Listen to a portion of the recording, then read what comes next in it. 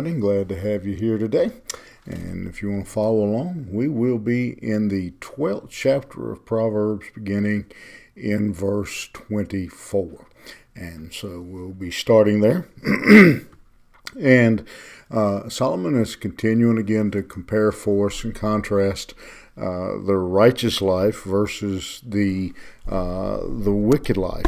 And one of the things that I think he is kind of very subtly pointing out without actually saying is the challenge of living a righteous life, a godly life, walking through the middle of a wicked world. As we, to use as an illustration, as we try to walk that tightrope of righteousness, on both sides we have wickedness drawing at us and pulling at us. And he reminds us as we come to the end of this chapter that life is brief, that life is temporary, and again, the importance of living that brief temporary life righteously, because eternity is long. I've seen those little signs and bumper stickers that says eternity is long, don't be wrong. I believe that's the way it's worded. And obviously his case is that his followers, his son in particular, would choose a path of righteousness. And so let's jump in here to verse 24 as he continues that conversation when he says, "The hand of the diligent shall bear rule, but the slothful shall be under tribute." He says, wise men work. They work hard. But the foolish man, he's lazy. And he ends up being a servant, that the lazy man ends up losing his freedom, that he becomes a servant. Many times that servitude in our world today is to debt.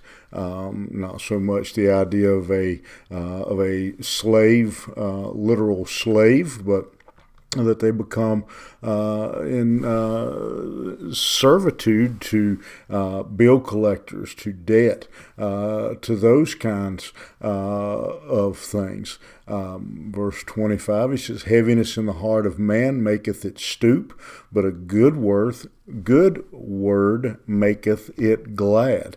Again, one of the challenges, he says, of a righteous man is basically to pass it on. That a righteous man is going to encourage the discouraged man.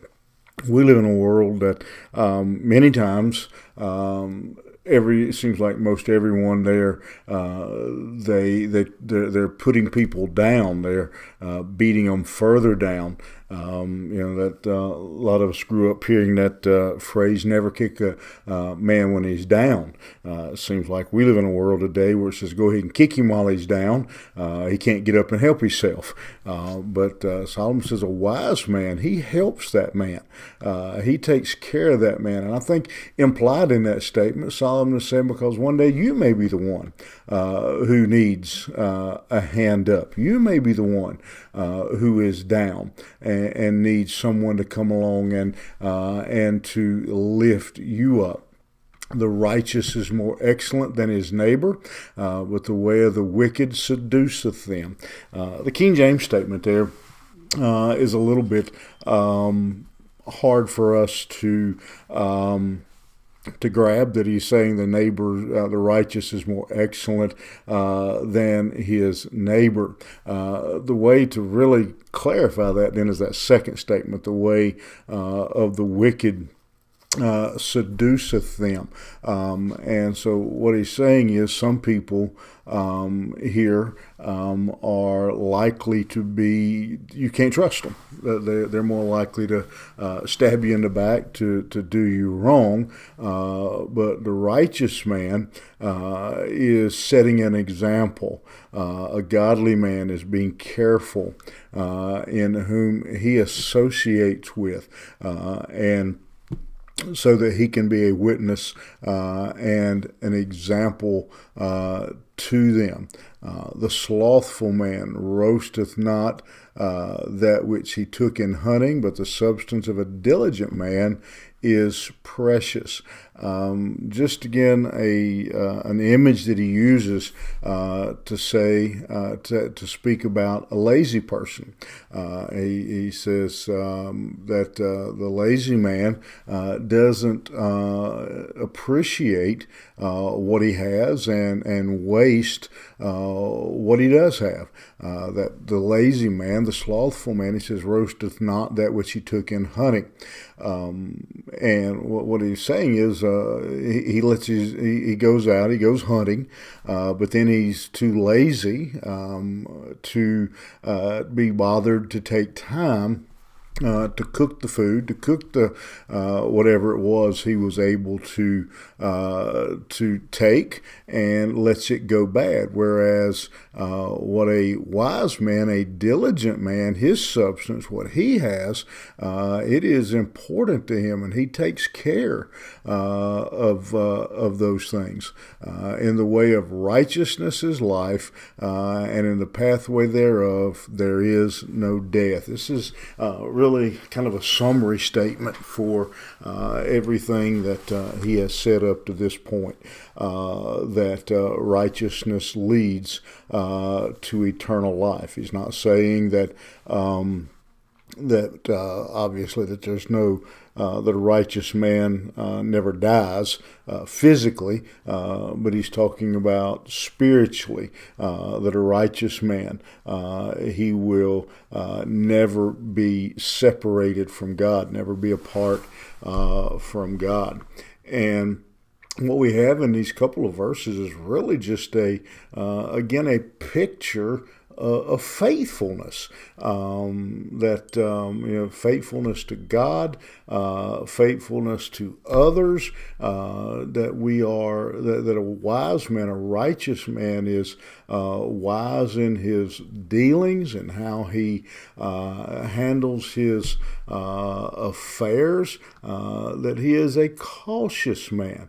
We live in a world, obviously, that is really the opposite of that statement. And this whole, again, everything we've covered in the first 12 chapters, this last chapter specifically, as we have really seen a contrast between the wise man and the wicked man. I've heard people make this statement sometimes, well, it doesn't matter what I do. Yeah, it does. And that's what Proverbs is teaching us. That's what Solomon is teaching his children, his son here. Anyone that will listen. It does matter. Righteousness is rewarded. Wickedness is punished. And that's a good thought for us, because many times we, as we go through our life, we look around us and think that those around us are, quite frankly, getting away with murder, literally sometimes. But this passage, these 12 chapters have reminded us, and in particular this last chapter of contrasting the wise versus the wicked, that there is a day of reckoning coming for the wicked, and a day of reward coming for the righteous. And very simply, the statement we hear often, that one day we stand before God and say, well done, thou good and faithful servant. That's the desire, I hope, of each of our hearts, that we'll live righteously, wisely, and hear those words as we stand before Him. You have a good day, and we will see you back here tomorrow.